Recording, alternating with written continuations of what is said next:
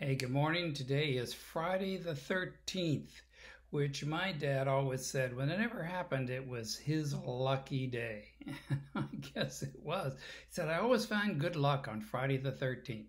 Of course, he was born on April Fool's Day, so, you have to take that into account. But lucky day today, I guess it's all in our attitude. If we look for luck today, well, good. Friday the 13th, not a bad day. So, all right, we will accept that and see if it'll go forward. See if you have good luck today on Friday the 13th. So, with a lot going on, Friday is a busy time for me. Maybe it is for you as I get ready for Saturday and the weekend because we have worship service tomorrow at 11 a.m. And if you are local, you can come and join us at 5050 Davis Boulevard here in Naples. We'd love to have you. We do wear masks, we do practice social distancing, but we have a limited service type thing to help. So you're certainly welcome to come and participate. We'd love to have you. And you can find us, of course, if you can't, you can find us on on Facebook or on YouTube. We put it on there from the Naples Seventh-day Adventist Church. Just look us up, you can find us. And it'll be posted tomorrow. So do come and join us if you can. I would like to read a little bit. There's a rather interesting story. But first, Psalm 63, just the first little bit of it says, You, God, are my God. Earnestly I seek you. I thirst for you. My whole being longs for you in a dry and parched land where there is no water. Are you familiar with that one? That's Psalm 63, 1 and verse 1. You are my God. Yeah, you are my God. And I earnestly seek after you.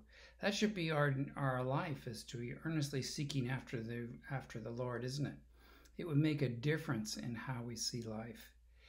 Today, authenticity is important, and we're trying to authenticate our votes. So I'm not going there, but we want people to be authentic, don't we?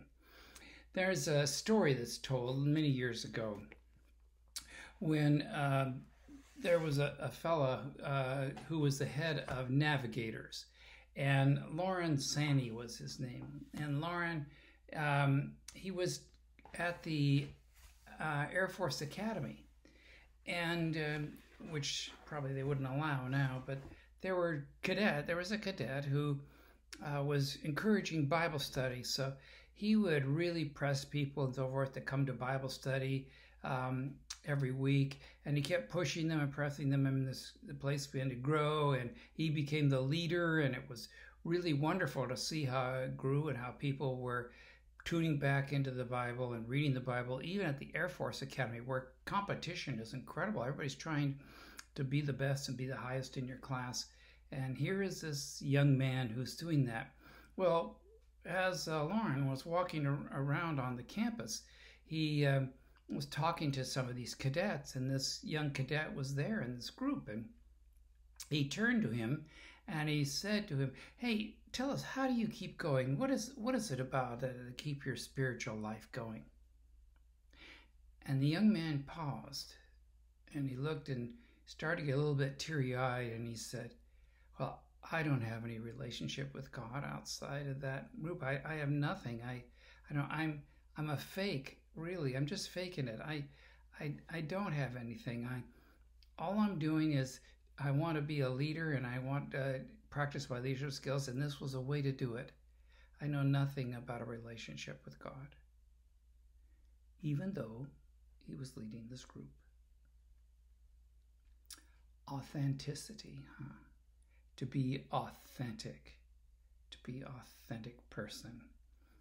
Charles Spurgeon was the great Baptist preacher in London.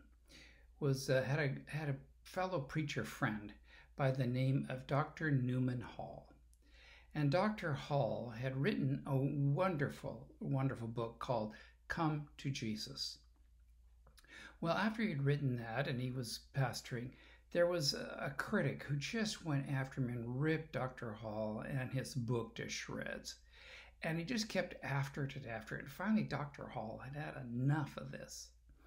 And so he sat down and he wrote a blistering letter back to him. And he was going to write that, and he filled it out, and it was a long letter just taking this guy's accusations apart. Before he mailed it, he went and saw Charles Spurgeon, and he said, I want you to read this letter. So he read the letter, and Charles Spurgeon said, well, certainly this is a great letter.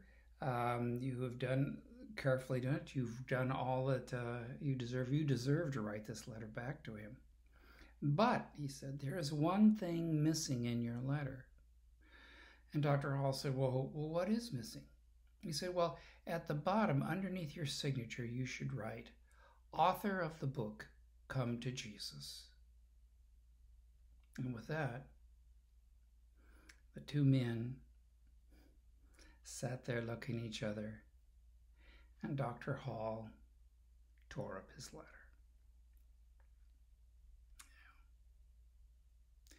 Dear Lord, we thank you. May we be authentic. May we be authentic people.